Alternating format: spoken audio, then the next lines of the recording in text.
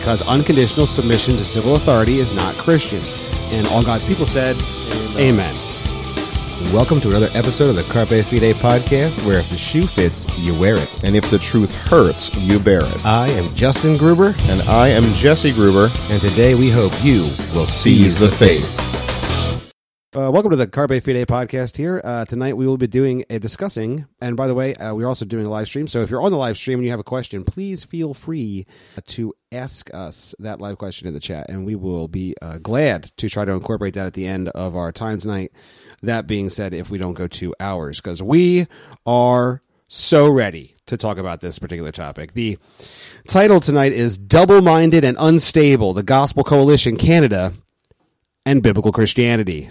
Yes, and I know, we're rabble-rousing Americans, so the nice, soft-hearted sophistry of articles coming from the Gospel Coalition of Canada, we just want to be clear here, we did directly kind of oppose the Gospel Coalition Canada to biblical Christianity for a specific reason, and we included, the title is very clear, Double-Minded and Unstable. The Scripture tells us some things about a double-minded man. It does. Namely that in all of his ways, he is most certainly unstable. There we go. That's it. Nice pass. I like that. That's great. People can see our hand motions now. Because there's a video also, which it's always a mistake. You know, there's the thing as having a radio face. Face for radio. The perfect face for radio. You have that. No, it's yes, James 1, if you start in verse 5, it says, "Now if any of you lacks wisdom, he should ask God, who gives to all generously and ungrudgingly, and it will be given to him. But let him ask in faith without doubting. For the doubter is like the surging sea, driven and tossed by the wind. That person should not expect to receive anything from the Lord, being double-minded and unstable in all his ways." I believe later on. Also, a similar concept down in verse 22 in James 1. "But be doers of the word and not hearers only, deceiving yourselves. Because if anyone is a hearer of the word and not a doer, he is like someone looking at his own face in a mirror. For he looks at himself, goes away, and immediately forgets what kind of person he was. But the one who looks intently into the perfect law of freedom and perseveres in it, and is not a forgetful hearer, but a doer who works, this person will be blessed in what he does." So again, making that contrast.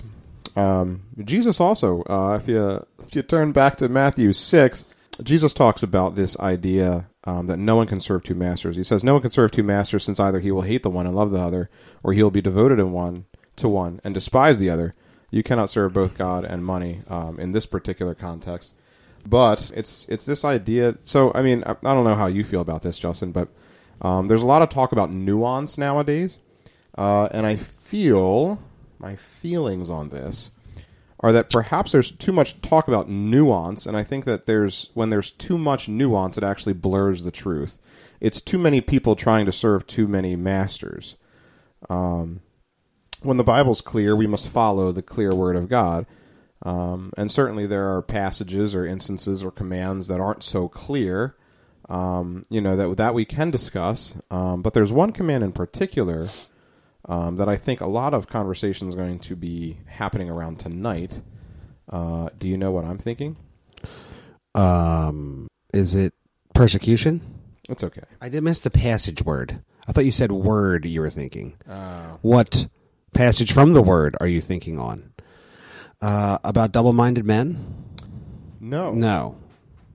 It's not about a command from God that perhaps we'll be discussing tonight that some people think may or may not be following, that we may follow or may not follow, that there's some room for nuance, but perhaps there the physical gathering of the church? There we go. So sorry. There's the pass and the catch. I'm fired. Holy crud. All right, I will give you half my salary. Thank you. I will just know that half of nothing is still nothing. Well, it's just half of nothing. Yeah. You know what? And as a frame of reference, you can go to episode 17, by the way, for Essential Service, a discussion on online church.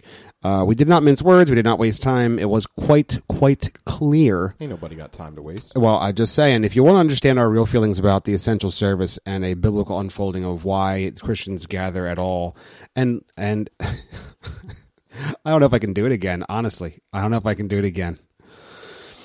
Well, here we are. We got to do it. Do we have to? We already did a whole episode on it. Well, I mean, it's pertinent. Right, the clear emphasis in Scripture is that the church comes together and it gathers, whether like the U.S. mail service. Well, that's not even true. The U.S. mail service just stops delivering randomly, but it's supposed to come together, right, through wind and rain and storm of night. Right, doesn't matter. It comes together. It meets. Nothing stops the church from meeting, physically gathering in the face of persecution, being burned at the stake, being fed to lions. Being imprisoned, losing your means of income. The church has gathered. It has gathered underground. It is gathered in homes. It is gathered wherever wherever people of the body of Christ have been, they have physically gathered together. And this is for a myriad of reasons. Those reasons range from taking the sacrament of the Lord's Supper, from participating in the sacrament of believers' baptism. They range from bearing up one another's burdens and encouraging one another, stirring them to love and good works. None of these things are to be done through a Zoom call or a YouTube online stream. Or even a fake fantasy avatar world. No. Heavens no. Get that. I can't even. That's like, you get that sitting right out of here. That's messed up stuff. Only the pampered Western church would decide that church could be lived out in The Sims. Only us. What the heck is wrong with us? Oh man, poor R.C. Sproul. He would be having a heyday. What's wrong with you people? Seriously, he wasn't kidding though when he said that. He was like he was literally, the crowd like chuckled. I thought the man was gonna like really hurt somebody.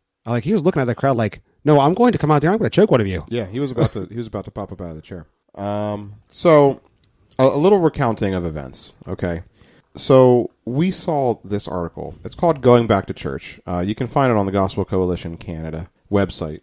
And it's written by Jen Pollock Michael, I'm going to guess. And it really just starts talking about, well, going back to church. It's a plea. It's a thankfulness. It's a sigh of relief after the COVID pandemic has hit, and we're finally able to go back to church. But there's only one problem with that, and that's that some of us didn't stop going to church in the first place. Very interesting. And that's where that... Needless to say, what they weren't looking for was you to have an opinion. That they definitely weren't looking for you to have an opinion at all. Now, some of our Canadian friends did mention that this type of thing might happen. And so what I did was I took some screenshots. But what ended up happening was several people hopped on the Instagram page of the Gospel Coalition Canada and started just kind of informing them like, hey, look, like it's great that you're happy about this, but at the same time, like, where were you? Where were you when we're taking a stand? Where were you when our pastors were thrown in jail? Where were you when we're getting fined $60, $70, $100,000 for actually, doing the text of Scripture while you were doing online church at home? Thank you for including air quotes. I appreciate it. And I don't think that those were unfair questions, and they certainly weren't mean-spirited. Well, what ended up happening was I went back a couple of days later to check the post, and I couldn't. And is that maybe because the post was taken down? Yeah, maybe they took down the post, or maybe they took to heart some of the comments, and they pulled the article to edit it and rewrite it appropriately, incorporating things like recognition for their horrible leadership. I mean their opinion unbiblical. No, yeah. Well, I mean maybe. It turns out that wasn't why. It turns out It turns out what happened was they had simply decided it was going to be a great idea to block a bunch of people they didn't like to hear from. Sometimes, yeah, and honestly, now you know what? Here's where I'm going to. I wanted to say right from the outset, if you've listened to many of our episodes, do not. Well, just don't tell Blake Long what we're about to do. That's all I was going to say. Blake, if you're listening, just you can just DM us.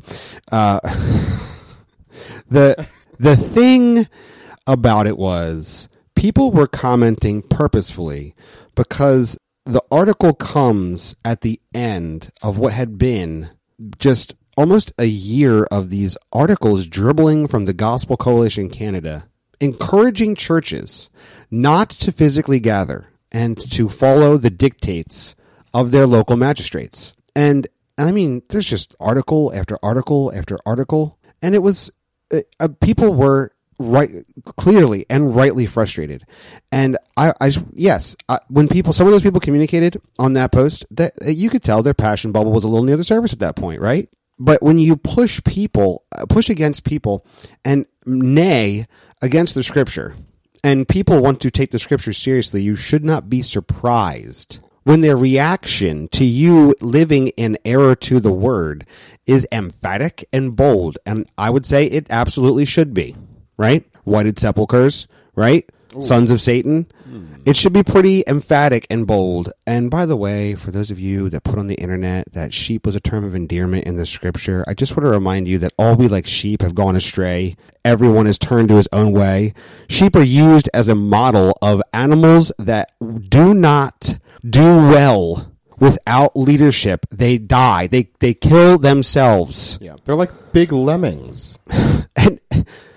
Yeah, it's definitely not a term of endearment. And all of these things are in the scripture. So actually all those things I just said were mentioned by Jesus. To be clear, not only were they scripture, they're from the mouth of God.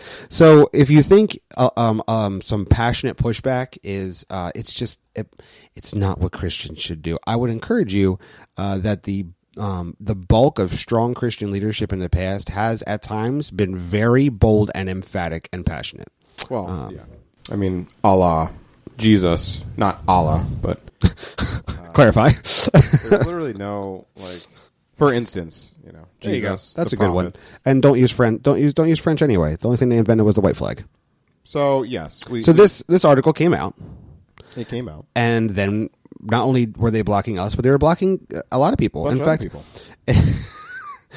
it was great because later that week we had put out a giveaway. We were late on our 1K giveaway on the socials.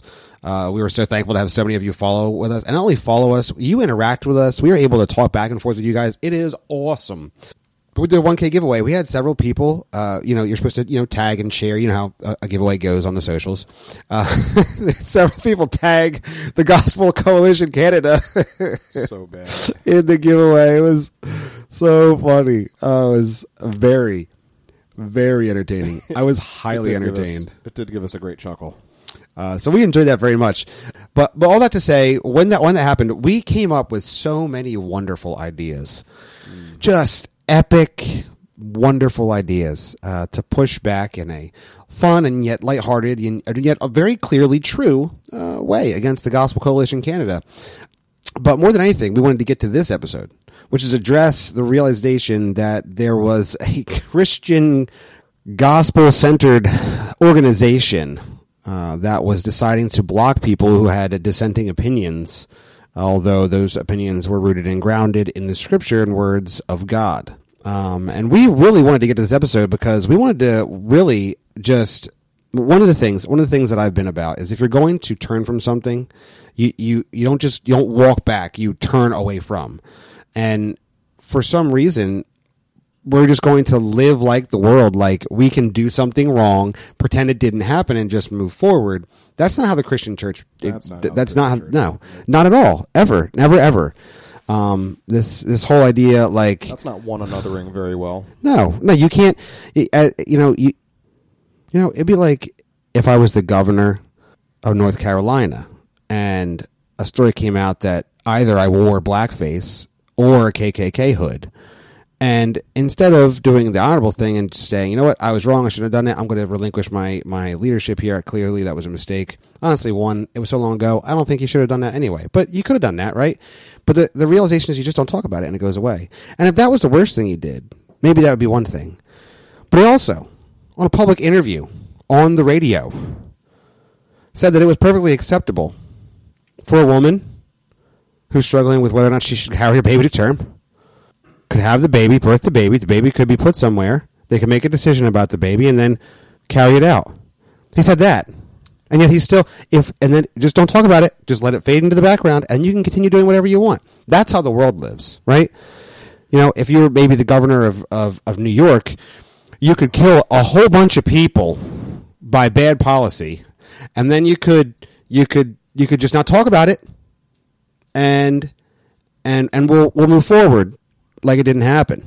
Literally, the guy right now, as the governor of New York, is facing a document that's hundreds of pages long with accusations of sexual misconduct, and he's like, "No, I'm not stepping down. I'm not going to do it." And you know what? Given the world's standard, he might be totally fine. That's the world standard. When we as Christians do something we shouldn't, we say, that was wrong. I shouldn't have done it that way. I'm not going to do it that way anymore. Yeah, we don't just get to put up another article with a totally differing viewpoint that we haven't had for the past year and a half and act like, oh, no, this is what we think.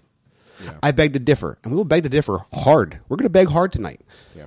Oh, by the way, open invitation. If anybody from the Gospel Coalition in Canada wants to actually step on here and have an interaction, we would love to have that. But just understand, we're going to leave with our Bibles open. We're going to talk about it. All right?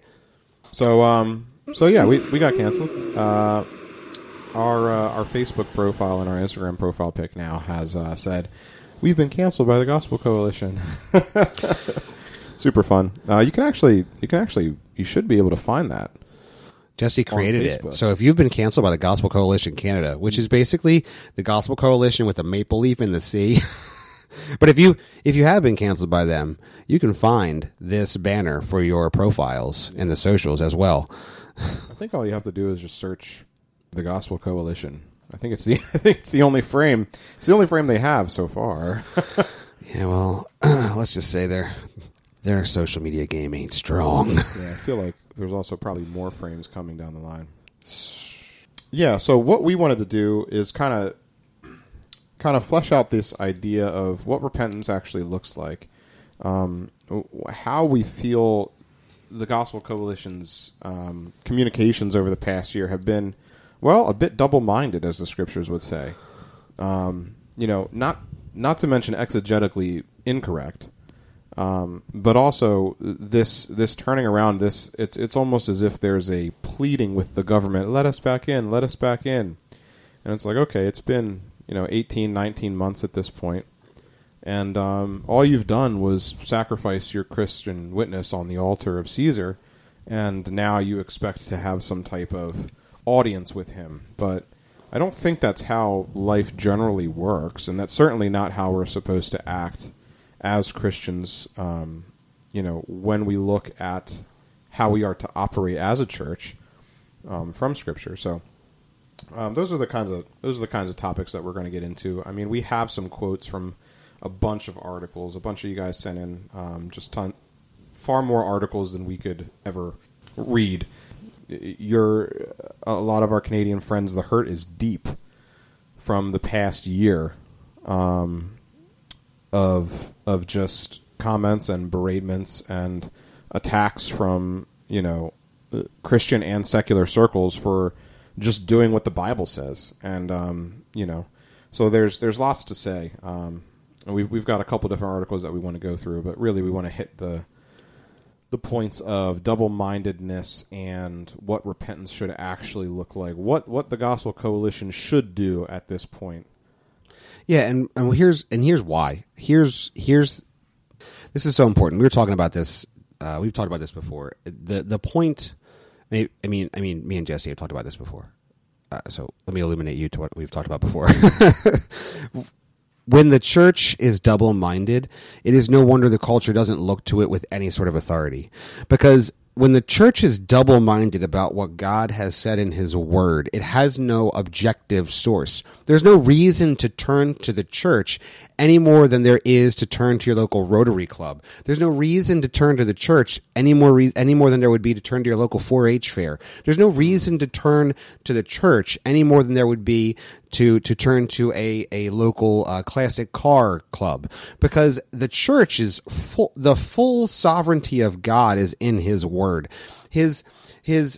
Everything we need for life and godliness is contained in the scripture. We need to stand boldly and not be double-minded, because when we are double-minded, when we are unstable, particularly relating to what God has said, we relinquish our ability to speak truth into the culture, because there's all we are is just another country club for people to come and give money to so that they can get their name on a pew. And that is not what is going to last. That's not the church that's going to be able to last in this culture, this subjective culture. If the church wants to be another unstable area of subjective misery, then why go to it when you could go to literally anywhere else in culture? Just show up on Facebook on a Sunday morning where everything is subjective. It's no different. Right. So that's why this is important. That's why we're a little, well, maybe it's just me. I'm a little distracted, but I'm a little excited. You're doing a great job. We had a little technical difficulties there on the old Facebook live stream, which we're trying to do too here. Well, you say we're doing a good job, but well, you're doing time will no. tell. I was saying you were doing a good job trying to get us back up and running there. But needless, that's enough laying the groundwork for why we're doing this episode and why it's so important to address. So what we have is what do you have? Five or six articles here. Let's call this a sampling of articles dating back. Let's see if I get the oldest one here goes. This is just covering about the last 9 months from the Gospel Coalition Canada. And all of these articles are specifically addressing a couple of key points. And that is, should we be meeting at church? Should we be defying government dictates over the church service? And what is persecution? So some of these names are not going to be familiar to us. One, because the Gospel Coalition will just solicit anybody to write an article. So that's just what they do. And some of these names will be familiar to you if you're connected with the church in Canada, because, and you know what? This is one of the reasons, if you did listen to the episode where we interviewed Blake Long on his book, then you did hear a brief exchange on my feelings about the Gospel Coalition here in America. Now, I know a lot of people love the Gospel Coalition here in America, and honestly, I don't find it to be much different than the Gospel Coalition in Canada. And the reason I don't particularly like it is because there's so many wonderful resources out there. I don't feel I have to go to a place that sometimes mixes bad theology with good theology. I don't feel I need to do that. I don't think I need to go to a place where there is truth mixed with lies, right? Because it's like mixing politics with medicine, right? Where you just get politics. When you mix truth with lies, all you get is lies. And I don't have a lot of time for that. So yeah, this article was good by John Piper, and then who is this guy? What did he write about how we're supposed to worship God? I don't know. I don't know what he said right there about the Spirit coming through a fog machine. I don't know if I like that. I don't need to do that. There's enough good resources by good, strong Christian men that are leading, that are teaching biblically, that I don't need to turn to a place that muddies the water, right? Because I can't drink muddy water. I want to drink good, clean water that is life sustaining. Right. So it doesn't matter whether you're Canada or America. That's all I'm saying. Yeah. I mean, yes, no, that makes sense. We were canceled by the Gospel Coalition in Canada, so we're speaking directly to them. Hey, if you'd like to interact, we'd love to interact with you. Just don't bring a subjective truth to an objective truth fight. That's all I'm saying. That's a T-shirt. If I remember.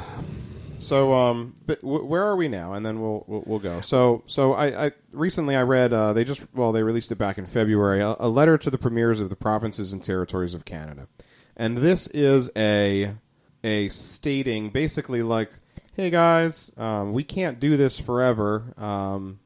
We kind of have this thing going on, this religious thing going on, and we would like to get back to it at some point. And, the church does generate, a decent amount of revenue for the country. So we would like to, continue to do that. And, if you would kindly, let us do that. Now, that was a very interesting document. From what I understand, Joe Boot and Reverend Dr. Aaron Rock co-authored a statement saying, much more strongly made the case why churches should not close. But that was like a year ago. So too little, too late. So here before us, this first article that we're going to mention, it's called "Does a Bad Government Deserve to Be Obeyed?" This is written from December 17th, 2020. So literally a good 10 months into this pandemic. Yeah, this is coming up on what would have been the I believe the third or fourth round. I literally am confused. It's either the third or fourth rounds of shutdowns in Canada. Those of you listening in Canada would know because basically they shut you down seasonally, particularly around high holy holidays. You know, what with Advent in December and you know what with Easter in spring. So I don't know if it's the third or fourth time you're just some kind of conspiracy. I'm just saying. I'm just saying. What do you wear funny hats? When you're by yourself in your house. All of them are tinfoil. All I'm saying is this was either the third or fourth shutdown. That's when this article popped up this past Christmas. And the article, whose title you read, is written by Paul Martin. Did you read his name? I don't think I'd have. Okay, well, let me read his name. His name's Paul Martin. Paul Martin wrote the article. Do I know who Paul Martin is? I have no idea. Nope. And that's really neither here nor there. What he did was basically take a very well thought out article written by the Reverend Dr. Aaron Rock, who we had on last week, and we are very thankful for his ministry to us as both as Christian men and as a small church here in South Jersey as well. We are thankful for his ministry to us. But he wrote an article. I believe he had 9 main points in his article, and they were all very clearly thought out and very succinct. It was not an overbearing article whatsoever. And Paul Martin took umbrage with Dr. Rock's 6th point particularly, although he found himself agreeing with much of what Dr. Rock wrote, which makes sense, what with it being biblical and all. and incredibly logical. The correct one. What with it being incredibly logical. Nonetheless, Dr. Rock's 6th point that he wrote about in his article was I forget what the main statement started it with. Because unconditional submission to civil authority is not Christian. You know what? This is why. You got that. You want to get that? Run that down. I'm pulling Pull up the original article because he had basically a statement and then he wrote 9 points addressing it. And we're looking at point 6. Is that what we're doing? Yeah, but just the main statement. Like, we don't do this, then the points would come in. Because why divine obedience over civil obedience is a Christian duty. Thanks for coming in and saving me there. Hey, listen, it took us a little bit, but we got it. And point 6 is because unconditional submission to civil authority is not Christian. And all God's people said, Amen. Yeah. That is correct. It is not. It is not okay for Christians to just willy-nilly submit to the government in a manner that does not actually consider Christ the King, who is King over and Lord over all. And that is the key point that he's trying to make there. So now that you know what his 6th point was, I want you to understand Mr. Martin, or it doesn't say, don't see a doctor before his name in the article, so I think we're going to go with Mr. Martin. Mr. Martin here took umbrage with the fact that Dr. Rock obviously goes to Romans 13 and explains that is clearly calling on the civil authority to rule in righteousness and wield the sword for unrighteousness. It's to literally affirm those who are doing righteousness and to wield the sword against those who are doing unrighteousness. You mean God didn't grant the government authority to just have free reign over all peoples at all times to do whatever they willed? I mean, just that, actually. Whoa. I know. It's crazy. I wish that they had that authority. But let's you know how sometimes people refer to a slippery slope, and they it's like an incline that maybe is like slick and hard to climb up, or rather easy to slide down, a slippery slope. What the problem is, what Mr. Martin does is creates a vertical ledge. And then places you 3 feet off the edge of it and lets go. That's the kind of fallacy that's created here. So one of the things he actually says, right, to summarize, yes, the falling man off of the cliff fallacy. That fallacy, yes. I've dropped you over a cliff now, so hold on tight. Oh wait, you can't. You're falling. What he does to summarize here is, in other words, a Christian is not required to obey a governing authority when that Christian determines the governing authority is not doing good and or avenging evil. Now, one of the things I want to say here quickly is the biblical terms are righteousness and unrighteousness because they are based on the primary source of God. Yes. God being the moral authority, not the Christian. It's not when the Christian determines. The Correct. Christian also doesn't have the right to just arbitrate anything. The Christian looks yes. to the scriptures to God's word. Maybe it's not like the Christians making up authority and then using that authority to say, you know what? No, my authority over the government's authority. It's not the Christian's authority over the government's authority. No, it's God's authority word over all things. Oh, anyway, all right. Like, what a mischaracter! That's just a complete mischaracterization of the argument. It truly is. And now let me pull out one of the examples he gives. One of the examples he gives is Jesus Christ before Pilate. Jesus looks at Pilate, right, and he says, "You would have no authority if it were not given from God, my Father." Right? You recall this in the Gospels? Yes, I do. Okay. So he uses that, and he uses that to determine that. See, even Jesus, wait for it. He submitted to Pilate's unrighteous rule. Okay. Okay. Even though his authority as a ruler stemmed from God, so we should follow this, submit to an unrighteous ruler in his unrighteous decrees, because his authority comes from God. Oh. Now, here's a danger here. don't. Here's a danger I'm here. really trying not to laugh in the mic because I don't want it to get too loud. One might think that perhaps Jesus would then be condoning unrighteousness, correct? Well, it would sound like the argument, yeah. Yeah, it's almost like it's here, and like I don't believe this is Mr. Martin's intent. However, it is an absolute correlation. This means that Jesus actively worked with the unrighteousness of a ruler. Uh-oh. What does that make him? I don't know, but it's not good. So how about instead we take half a beat to realize that Jesus had already petitioned his Father that if there was any other way the cup could pass from him, that it be done. But the answer was, nevertheless, right, your will be done. The answer was, my will is this. Jesus knew that was his will. And Jesus consistently in the Gospel of John followed the will of the Father, right? So what Jesus is saying here is, I am going to follow the will of my Father. He's literally looking at the unrighteous ruler who's ruling in unrighteousness and saying, I will not follow you. You can make this decree only because you are being allowed to make the decree, but even in you doing that, what I am following is my Father, who has laid the plan out to actually pull us from sin and death unto salvation through the cross. So it's almost as if it was God's will that Jesus would die on the cross for the salvation of humanity. Nay, it's even more so that Jesus knew what God's will was and is actually following God's will. And saying, no, you are ruling in unrighteousness, though your authority comes from my Father, because it is his will that you would rule in unrighteousness here, that he may be glorified. Yeah. Holy and the thing is that Jesus knew that. The Father had made that manifest, made that known to him, and Jesus was simply carrying that out. It's ironic because in that moment, if you look at it, interesting, yes, Pilate was using an unjust decree. Jesus Christ did nothing to deserve death, but in that, he was actually doing the will. He was being used to accomplish the will of the Father in that. This is not the argument that Aaron Rock and that the Scriptures is trying to make.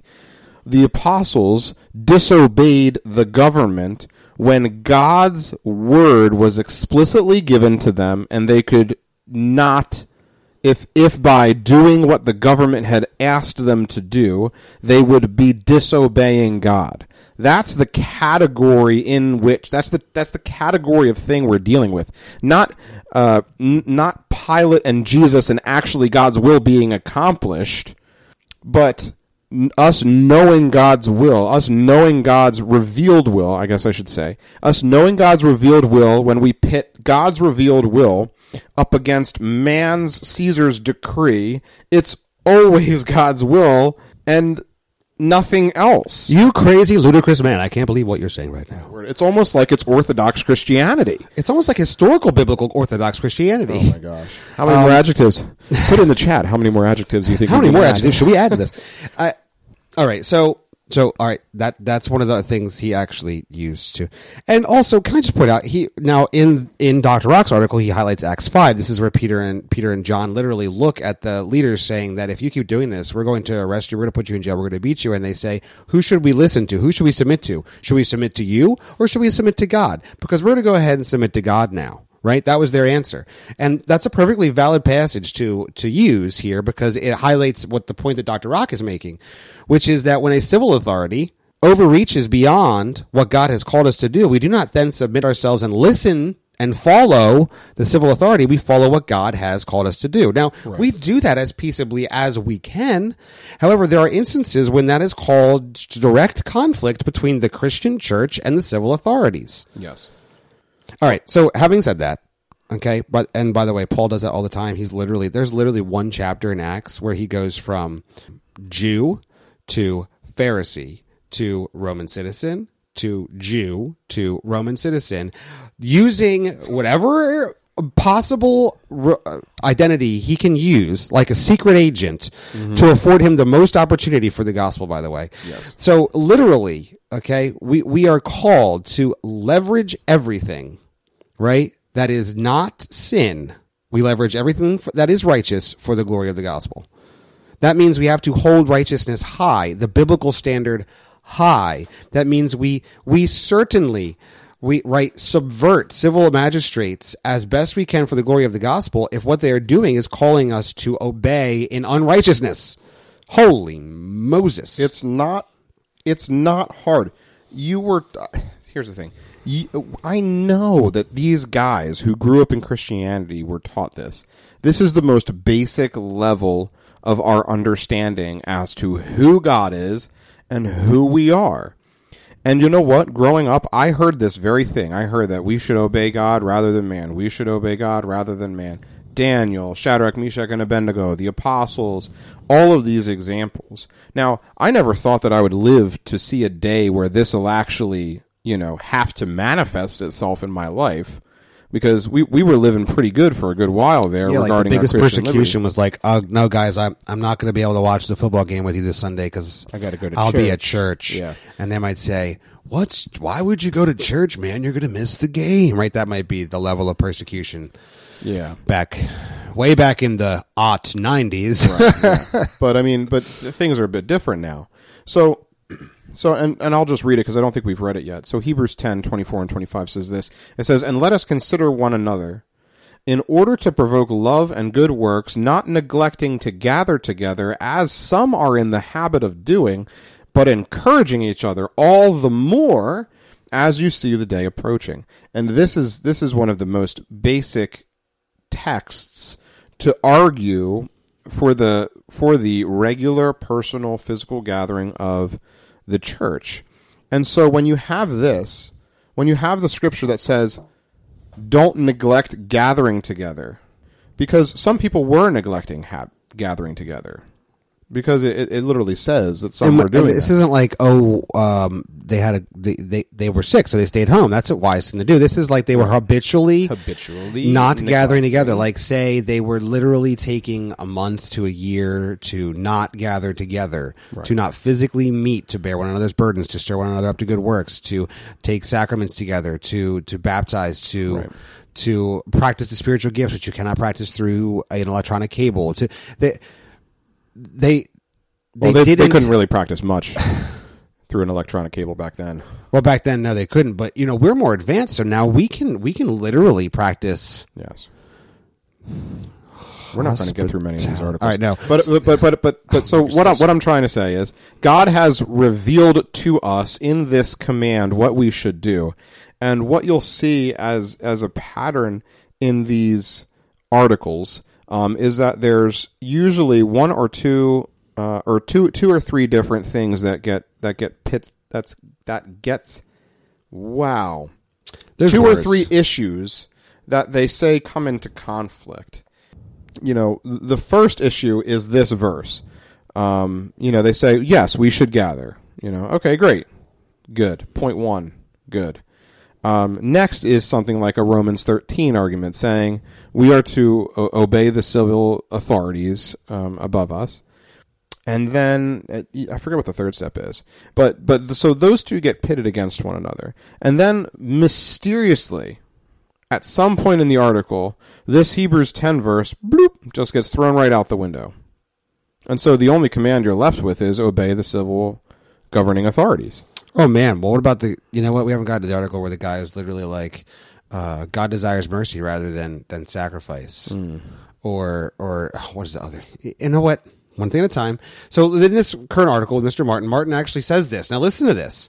He actually makes this caveat that there might be a way for us to go to church. He says, get this, if a case could be made, he says those words. He says, if a case could be made that the provincial government's lockdown order was prohibiting Christians from obeying God, then there would be good reason to consider civil disobedience. My word. It's so... Now do you see why we opened up with double-minded? Now do you see why we opened up you can't serve two masters? Because it's so plainly in front of them. They just, like I said, it just literally, bloop, it just goes right out the... So when Ontario is limited to 10 people in a building, right? Yeah. Well, they're still allowing you to gather. 10 people that are appropriately socially distanced and masked. Let's not just get crazy here. Okay? Right. We weren't even planning on talking about addressing the mask. This is about whether you should meet or not. No, I'm just saying that it's not just there's like, more stipulations than just 10 people. All right, everybody line up outside the door. We'll take you in a group of 12, and then we'll usher you out the back in a group of 12. It's that on top of all the other COVID restrictions inside while you're gathering together as 12. So say you have a church of 100 people. Let's not get crazy here. Let's say you have a church of 100 people. Let's say you're going to have 10 people at a time. Make it easy. You're going to have 10 people at a time. I love this math. This math is working out really good. I like easy math. You can't function as a church.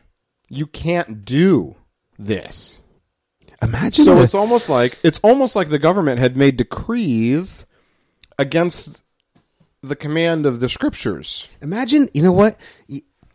Imagine how easy it is for one man to draw so much power to themselves if that's your context as a pastor, right? Now you bring in the groups of people in groups of 10. You get to tell them what to do in this small little group. You can really have these deep, penetrating conversations. You can get to know all these people. You know what these other people can't do? They can't get to know you.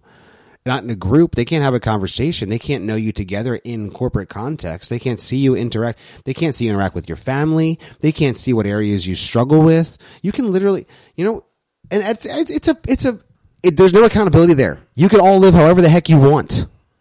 However the heck you want. Yeah.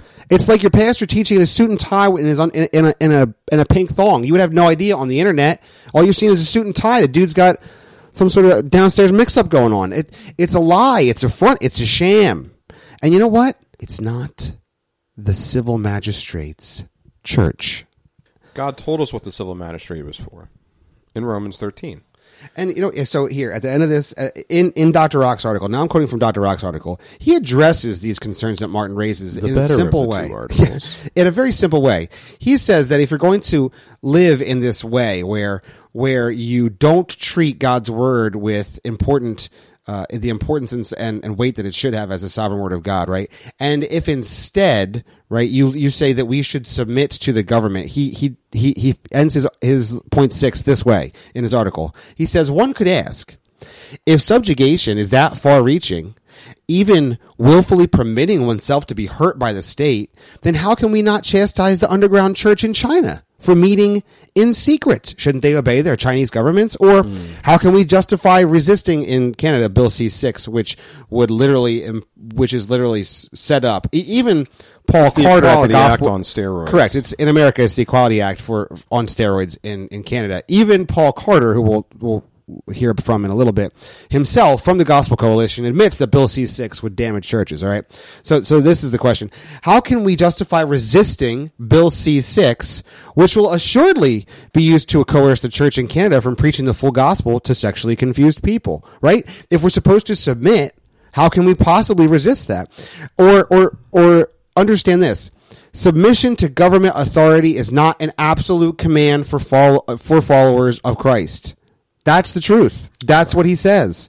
Right. He ends his point 6 that way because it's clear that there are times when the church should not submit to the governing authorities. If they were to submit to the governing authorities, then all we do is smack the faces of the thousands and hundreds of thousands of martyrs for Jesus Christ that have come before us. Because they should have just listened to the civil authorities. Why did they get burned as human tortures in Nero's garden? Why did they get fed to the wild animals in the Colosseum? John never should have went and picked a fight, being provocative. Certainly, William Tyndale should not have thought people should just read the Bible freely. Man, but not only that. Not only that, is it a slap in the face of the martyrs, is that when you obey Caesar's command over God's command, you are dethroning the Lord of the universe in your heart. Holy crud, my gosh. You're dethroning the Lord of the universe in your heart. That's not judged with kindness. And in God's church. Right. Taking God off the throne in his own church. Right. It's just as ludicrous as the Israelites placing false gods in God's temple. It is just as ludicrous. Because, why are we throwing out Hebrews 10?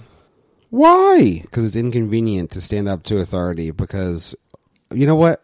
I'll just come out and say it. It may be inconvenient, particularly when you find yourself a big organization that has lots of clout, and you might be entangled in some of the very issues with these government leaders that have clout, and maybe you're trying to save face and make as many connections as you can to. That's why we call this legacy evangelicalism, because just like the legacy media, it's just got to go. This backing down, this cozying up, this throwing, the blatant throwing away of the biblical texts is just absolutely asinine, and it's not Christian. It's not Christian. Which is why we're calling for repentance, actual repentance. But as I was discussing with you earlier, I don't think the Gospel Coalition, even in these new articles where they're encouraging people to try to go back to church, because, shocker, not many people are going back. Why would they? I wonder how that's hurting the bottom line. Probably a decent amount.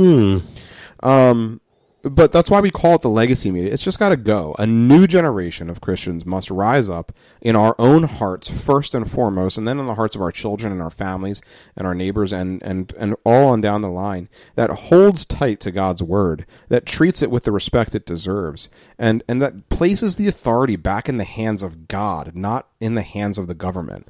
Yeah, it needs to be legacy Christianity. It needs to be us leaving legacies in our homes. It's not legacy evangelicalism where we're giving a legacy to an organization or a thought. We're giving legacy to Christ. It's his. He is supreme. He is king. He is Lord over all. We can hit these next three really quick because I just want to say this guy, Paul Carter, who I hear is something of a big deal, like Ron Burgundy up there in the Gospel Coalition in Canada. It's a big Paul Carter, I do not know you. I'm sure you are very, very intelligent, and you're very good at being concise. You try to keep your articles short, except for that one, which I was like, oh my gosh, is he going to keep quoting this Roman emperor for so long? Stop it. I actually have been personally blocked by Paul Carter. Well, congratulations. But I have not been blocked by the Gelding Coalition's own Raoul Cartier. The Gelding Coalition, which some might say by any other name would be the Gospel Coalition of Canada. All right. Anyway, Paul Carter has a real issue with persecution. I don't know. It's almost like he's got something stuck somewhere about this. So literally on May 2nd, 2021, he wrote an article for the Gospel Coalition entitled "Persecution, Birth Pang or Pruning? How should we interpret this pandemic?" He followed that up on May 6th, 2021. That would be a whopping 4 days later with... wait, what? Yeah. Oh, May 2nd. May 2nd. That was May 2nd. And then 4 days later, May 6th, he followed that up with, what if we had 50 years before the outbreak of formal persecution in Canada? And if that wasn't enough, just a month later on June 6, 2021 of this year, he wrote a case study in persecution, lessons from 1 Peter. So here's what I'm going to tell you. The guy's got it real bad for persecution. He really loves to talk about it. One might say he's a masochist, but in reality, he has no idea what persecution is. And if it smacked him in the face, I think he would think it was a love tap, perhaps a kitten kiss. He would have no idea. Literally. Well, obviously. Obviously, he would have no idea because he's had no idea. So here's just some. I just want to get this all out here.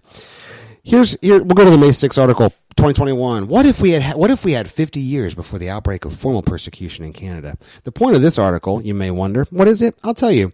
It's this: that from the time Peter writes in 1 Peter 3:13 about persecution in the church, there's actually 50 years before there would be real persecution. From that verse to when there would then be real persecution in the Roman Empire is 50 years. That's what he says. And he says during that time, where it wasn't real persecution, because he has a real and not real persecution, because he gets to dictate that. When it wasn't real persecution, the church flourished.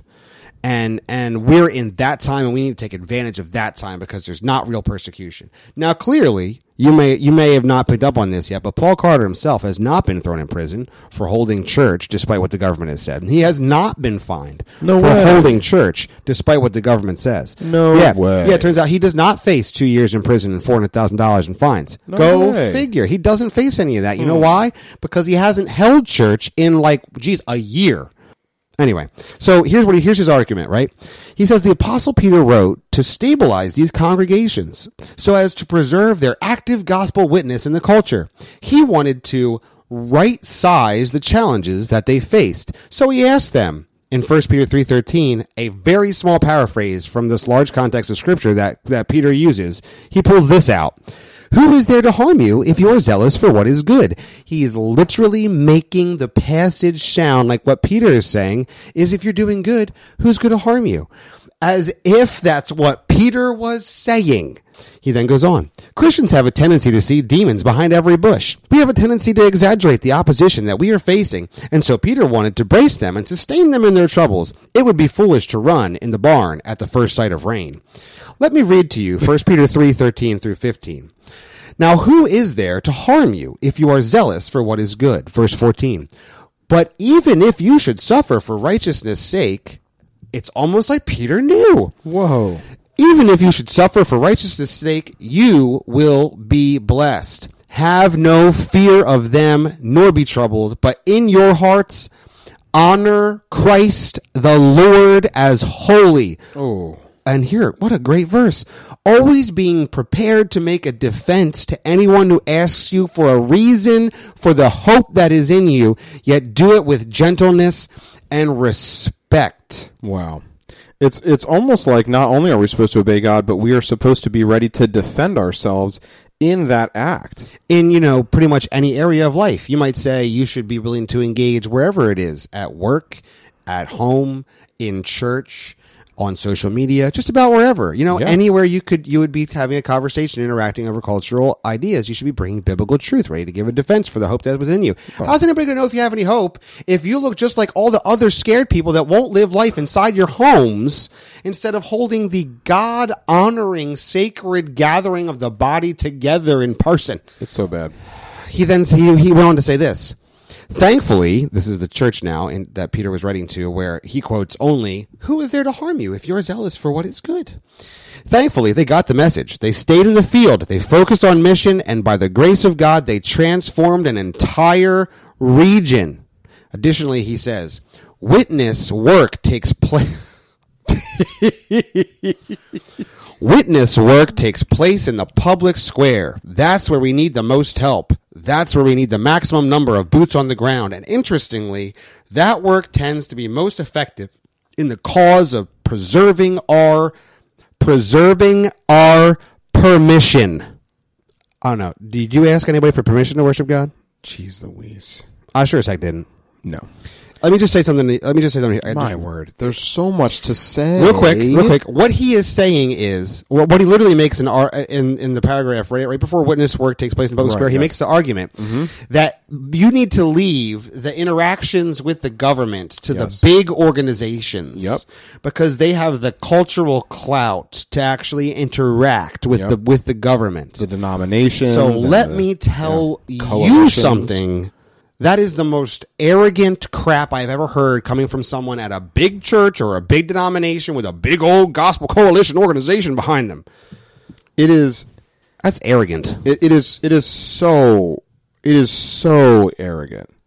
It is saying, no. You guys just do your thing over there. We'll take care of the big discussions. Well, what happens when you don't have the big discussions? What happens when you stray away from the Bible? Who's going to hold you accountable? The other people in your big organization that are doing the same exact things? That's not church. We're just going to wait until the government says it's okay for us to go back to church, eh? That's not family.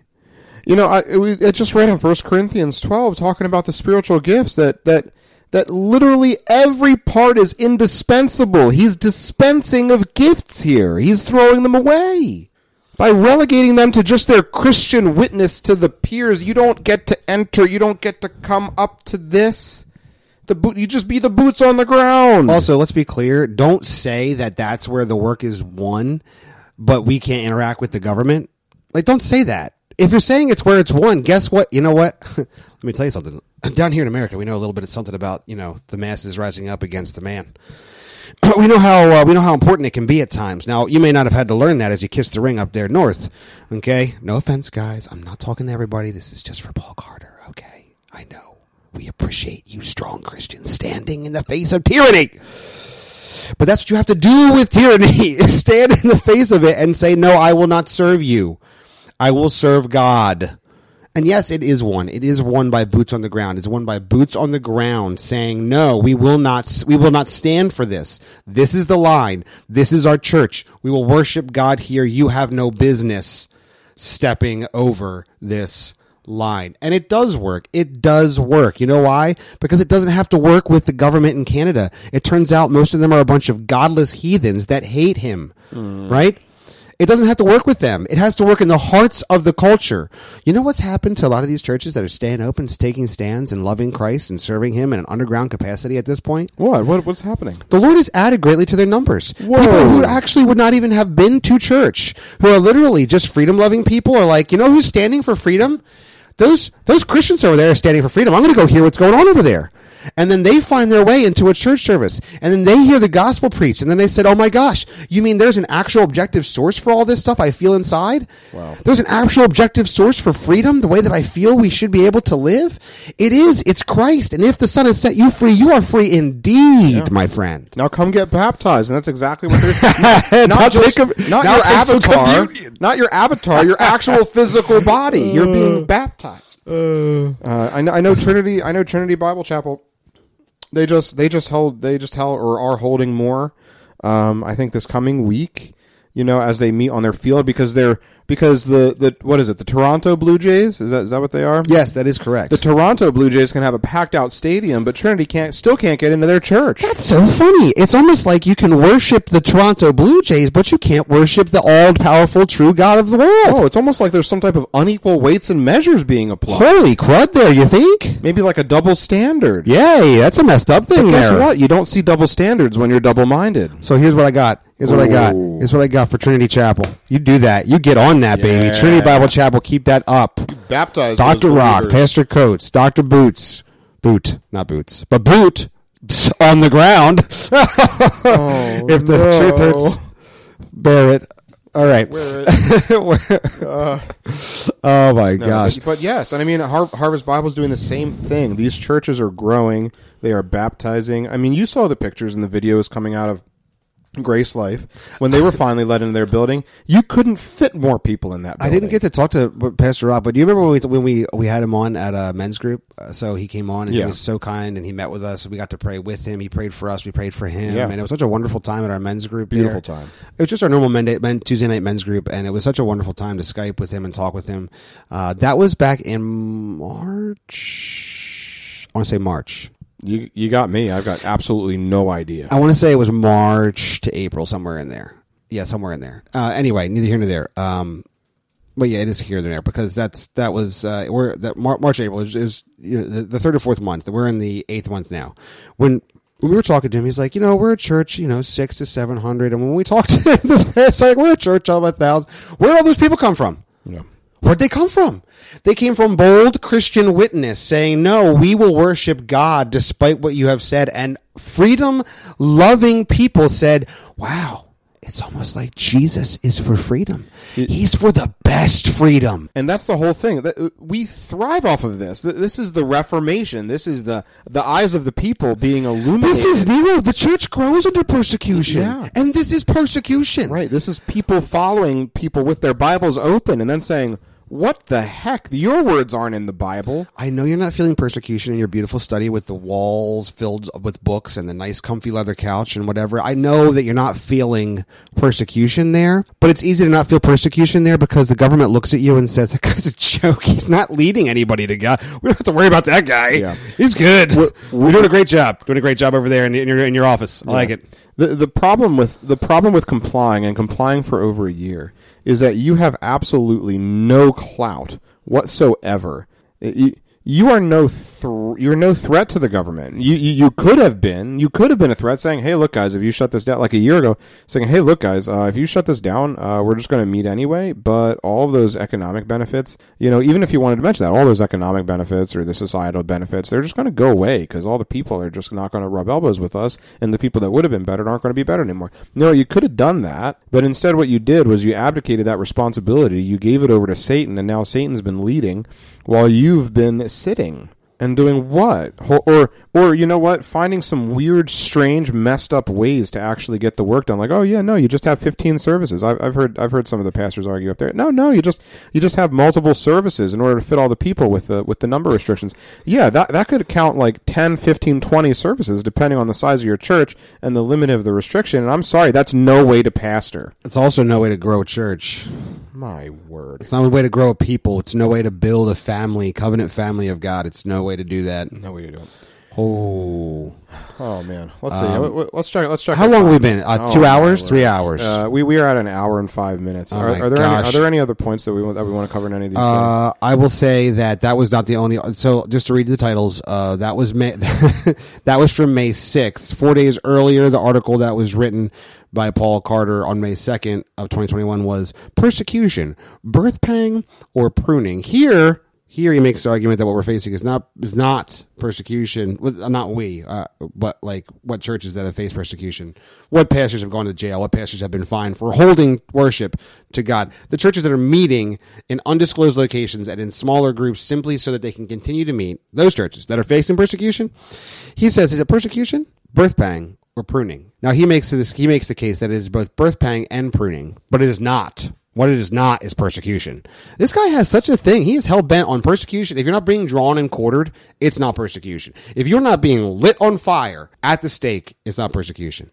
So then he does an article from June 6th, the article a month later from the first article we did, called A Case Study in Persecution. Here's just one quote from that. What we're experiencing here in Ontario and throughout most of the provinces in Canada is inconvenient and exhausting. But it doesn't feel to me like persecution, and I don't think it would be helpful for our people if I called it that. I think this letter from the Apostle Peter cautions me. He's using this. He literally just used so many quotes from the other article. It was almost like so lazy. Also, Peter cautions me about making too much of the difficulties that I'm facing. No, he doesn't. You just took 8 words from 2 verses that are 3 verses that much more fully explain what Peter was saying. My word. He doesn't caution you about making too much of the difficulties that he's facing. What he says is who's going to persecute you for doing good? When they persecute you for doing good, right? Be strong in doing good. Yeah. Don't avoid the persecuting at all costs. I wonder if Peter knew anything about persecution, what was going upside down on the cross there. You know what? That wasn't 50 years after he wrote 1 Peter either. That was before 50 years after he wrote 1 Peter. So it's almost like that happened, that not persecution was going on. And then all of a sudden, it's almost like persecution was, there. In 2 Peter, he knew persecution, his death end was coming quickly. If you read 2 Peter, True. So that's just Paul Carter. Man's got a real. He's got something to say to all those pastors that are facing persecution. Which, by the way, is any time that your government's overreaching against the truth of God, that's called persecution. Okay, if there's an authority telling you can't follow God the way He has called you to follow Him, that's persecution. Okay. Anyway, so so much more to say. There's so much more to say. But that's what happens, right? That's what happens when almost a year's time passes and this stuff continues to come out and come out and come out and come out. We didn't have the literally, 5 months ago, we didn't know any Canadians. We had no idea what was going on. Oh, wait, I wanted to, so many good quotes from this one. Stephen Wedgeworth on January 4th of 2021, the beginning of this year, said, should churches submit to, this is the article title from the Gospel Coalition Canada, should churches submit to orders that close public worship due to public health concerns? A British Columbian pastor reflects on the tension of public worship and public health. Now, I have no doubt that Stephen Wedgeworth, a British Columbian pastor, has experienced tension about public worship and public health. He makes the argument... the very clear and explicit argument that we should not. Now, January 4th, 2021, if I'm not mistaken, you're approaching a year at that point, all right, here in America, of these whole lockdowns and government mandates and relaxing and then restricting and then relaxing, okay, here in America. So I'm assuming that was a, similar timeline up there in the Great White North, okay? You're approaching a year now of lockdowns. So I have no doubt that he had reflections on the tensions of public worship and public health. Yet his article still maintains that there is the biblical precedent is we should continue to follow the civil dictates of the government, who is continuing to tell you cannot worship God as he states he is to be worshipped. A year later. So I don't know. I'm assuming Stephen Wedgeworth is a very kind and well-intentioned man, but he's off the mark. So here's some quotes. The first thing that needs to be done is the thing least often done. We need to distinguish, and this is a big problem right away, we need to distinguish which aspects of the pandemic interact with uniquely Christian or spiritual and biblical matters, and which aspects are earthly and temporal. What the heck kind of dichotomies are being let me explain it to you. Sliced up here? Particular Christian issues are those which directly affect a biblical, moral duty or spiritual doctrine. Questions of orthodoxy, sin, and salvation fall into this topic. No, he's not about to as well as some questions of ecclesiology. However, he says this, questions that are matters of earthly jurisdiction are those which are answered by basic human reason, the physical sciences, or the more subjective arts of politics, economics, and social sciences. Yeah, I don't think this guy's a Christian. Well, he definitely struggles with two things. One, the sovereignty of God, and two, the supremacy of the scriptures. That's something he certainly... Yeah. Certainly I have the lordship questions. Certainly the lordship of Christ comes into question here. He says, when an important question... If the sovereign God, the ruler and maker of all things, is not the one, if in the physical instances those questions are answered by basic human reason. You mean the same humans that in your country and in ours are trying to say that men can become women and compete in each other's sports? Hey, that's part of the physical sciences and such. That men can menstruate and bear children. Why don't you ask God what he thinks about that? We studied it. I think he thinks it's absurd. They made that new emoji with the guy. We talked about this a couple weeks ago. Yeah. Did you know that that's literally, we talked about this at church, but you might not know, the listener might not know. It's literally what the god Hapi from the Egyptian god of the Nile. He literally was a dude with a big fat belly and breasts and a beard. That's what the god of Hapi looked like, because he was literally a god that would give life through the Nile. And we literally took him and made him emoji in 2021. We are false idol worshippers. Our culture is so deeply, nefariously idolatrous. Here's what something deceitfully wicked above all things. Like, what is this? What is this guy? What Bible version is this guy reading? Well, it's not one that would contain truth. Stephen Wedgeworth continued here and says, when an important question largely depends upon earthly wisdom and expertise. Let me just to clarify, an important question never largely depends upon earthly wisdom and expertise. But he goes on to say, Christians should care deeply about it, but they ought not to conflate it with religious faith and practice. Dear Christian, please conflate important questions with religious faith and practice. Conflate it hard. Oh, conflate it all up in there. Hardly conflate it, please. He goes on to say they ought not to call it a spiritual truth, and they ought not to raise it to the level of conscience. This person is not in orthodoxy. It is also important. He goes another quote. It is also important to remember that the greatest risk is not primarily that a person might catch the disease, but that they might spread it without being aware. That is what makes the current pandemic so difficult. Oh my gosh, thank you for conveying what transmissible disease is. It's the first time we've ever heard of it. He also says, thus, if we do not hold a position of public, civil, or political authority, then we do... This is great. If we do not hold a position of public, civil, or political authority, then we do not have the same burden to decide public matters. We do, however, have a duty to submit to those who do have such authority. Wow, he's drinking some of that Paul Carter water. However, he goes on to say, however, the civil magistrate does have a legitimate authority over the earthly conditions around the worship service. Pound sand. All right.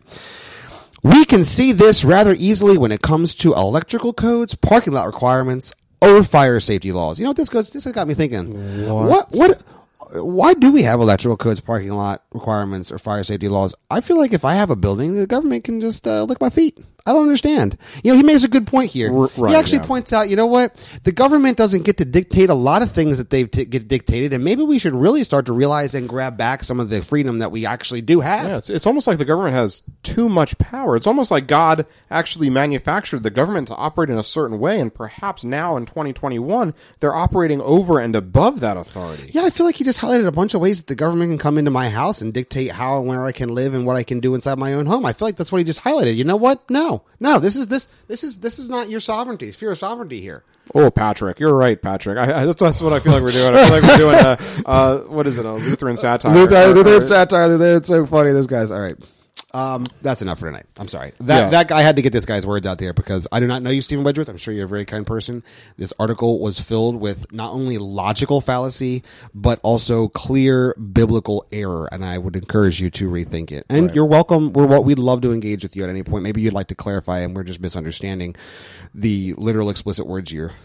Yeah. So the reason that we mentioned that the double-mindedness is because you cannot say that the church meeting is essential and then at the same time not meet together as God instructs. That is double-minded. That is looking at the text of Scripture and then walking away from it and completely forgetting, which is exactly what we've described. We've seen these authors completely throw out the Scripture as soon as they mention it, and then place secondary and tertiary forms of authority that God has set up in this world over and above the primary source of authority, which is God himself in his revealed word.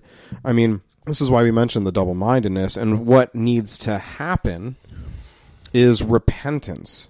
And obviously, and I truly do believe that there is sinful portions to some of these articles that need to be chapter, verse, this is what I did, this is how I'm wrong, and this is how I'm going to repent.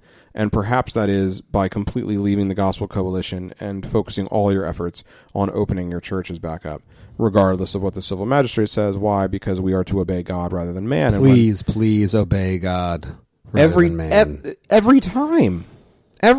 This, if your pastor would encourage you to obey God rather than man in your own personal life, but would not seek to do it in the life of the church, then you need to go to your pastor and encourage him to conform to the Scripture, because you can't sit here and tell someone you should really avoid putting yourself in unwise situations that could be potentially sinful as you are leading them from behind a Zoom screen.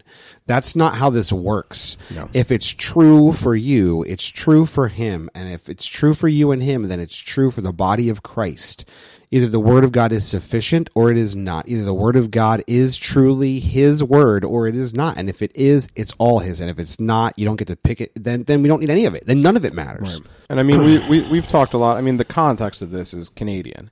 But the reality of the situation is that a lot of our United States are imposing some forms of lockdowns. And it's only going to ramp up, like here in the People's Republic of New Jersey, with our Governor Murphy, mandating masks for vaccinated and unvaccinated children in the public schools. You've got Governor Cuomo and Mayor Bill de Blasio trying to enact vaccine passports. I mean, we are going to see here in the United States as well another wave of lockdowns, another wave of the government trying to come in and dictate to us, God's people, how God would like to be worshipped. And that is not their role. And so we just had this conversation this past week in community group, Justin.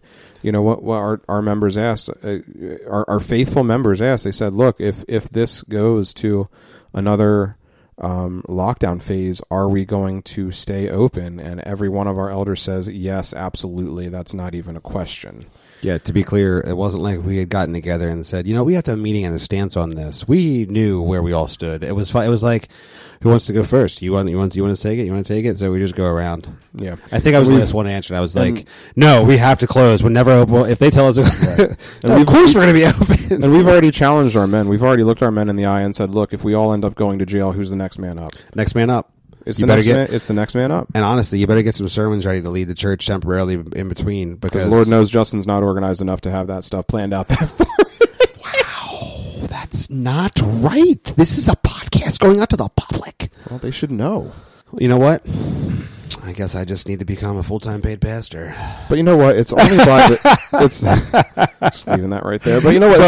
It's only by the grace of God that anything gets accomplished anyway. Holy crud, boy, is it. And I'd like to say that if you'd like to hear some good sermons, you should definitely go over to MissioDayNJ.com and check out the sermon podcast there, because honestly, I believe as far as a small church goes, we have some straight fire sermons sometimes. And that's not even just the ones, I'm not saying just the ones I do. I think all of our elders are with the word, and it is fire. So I'm sorry, little plug. Yeah. Speaking of plugs, right now you can get that's a bad transition. You know what? I want to live in that, so don't edit that out. I'm telling our producer, don't edit that. I will live in that. It was a bad transition. All right.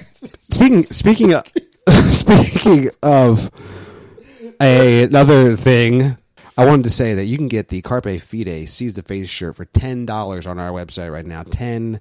And here's the real deal. If you're listening this long, then you're a dedicated Carpe Fide fan, and we're just thankful for you. So here's what's going on. We're headed to G3. We're trying to make sure we have everything we can get there. We have, listen, I'm going to tease this straight up. We have a fire shirt coming out. Very soon. A brand new Carpe Fide shirt that you will want. In fact, you'll probably want 7 of them. I want because 7 is the number of perfection. I want it. It's 7 is 777 shirts. One for each head of the beast. Wait. Nay. You should get 7 times 70. All right. So here's the here to there, but that's coming soon, so I'm going to tease that. In the meantime, we're just trying to get set up to get to G3. If you're coming to G3, can you message us? We'd love to hear from you. We're going to have a bunch of good incentives for those coming to G3 as far as our T-shirts and stickers go coming up, so that's exciting. But right now, $10 for a straight look. Even if you got this T-shirt without any print on it, okay? This T-shirt's worth $10, no problem. But then you throw this beautiful orange and white logo with Seize the Faith on it. I mean, it's so good. Wear that one unmasked at Walmart. Oh my gosh, do it. You know what? I triple dog dare you. I'm skipping dog and double. I'm going right to triple dog dare you. You know what? Here's what we didn't talk about this, but we rarely talk about anything, because we just literally talk almost all day. No, but we don't actually plan anything. Oh, okay, that's fair. All right, so here's the thing. We are at an hour and 20 minutes. There's absolutely no one that's listening at this point. If you buy a shirt and take a picture of yourself unmasked next to a mask mandate at Walmart, we will give you something. I don't know what it is. A shirt, a special giveaway, something. I'll make something and send it to you. Oh no! For the first 3 people that do it. That's fine. Good. Thank you for clarifying that. It's the first the first 3 people that do that. Also, we would like to use your picture in a marketing way, because that's so. Yes, and no, of awesome. course, yeah. Fire! Anything you do for us, we. So which shirt is it? Which shirt it has to be? This shirt. All right, so you have to. We're trying to pump the sale. Yeah, so if you get this shirt and take a picture, you will get another free shirt. We will give you a free shirt. The only shirt it can't be is the new shirt, because it's not really done yet, but it's going to be awesome. We're working with our printer to get it done. But any of our existing shirts will be yours. First 3 next to it. It can, it can be any mask mandate sign. I don't care if it's at your Walmart or your local DMV, or I don't know what you inspect. What do you inspect in Canada? Your hunting license, wherever it is has a mask mandate. Your library, the maple syrup distillery. Oh my gosh. That is so offensive, Jesse. That sounds like an amazing thing, though. I want to be there right now. Do they exist? Help us. They do. You know what? If someone in Canada would like to figure out a way to smuggle this in, because guess what? Distilled maple syrup. I don't know if I'd be allowed into Canada. First off, we would have to... anyway, we have got to end this episode. That's it. Look, if there's one thing we are absolutely positive of, is that after hearing all of this, if you are not so stinking encouraged to go out there and seize the faith...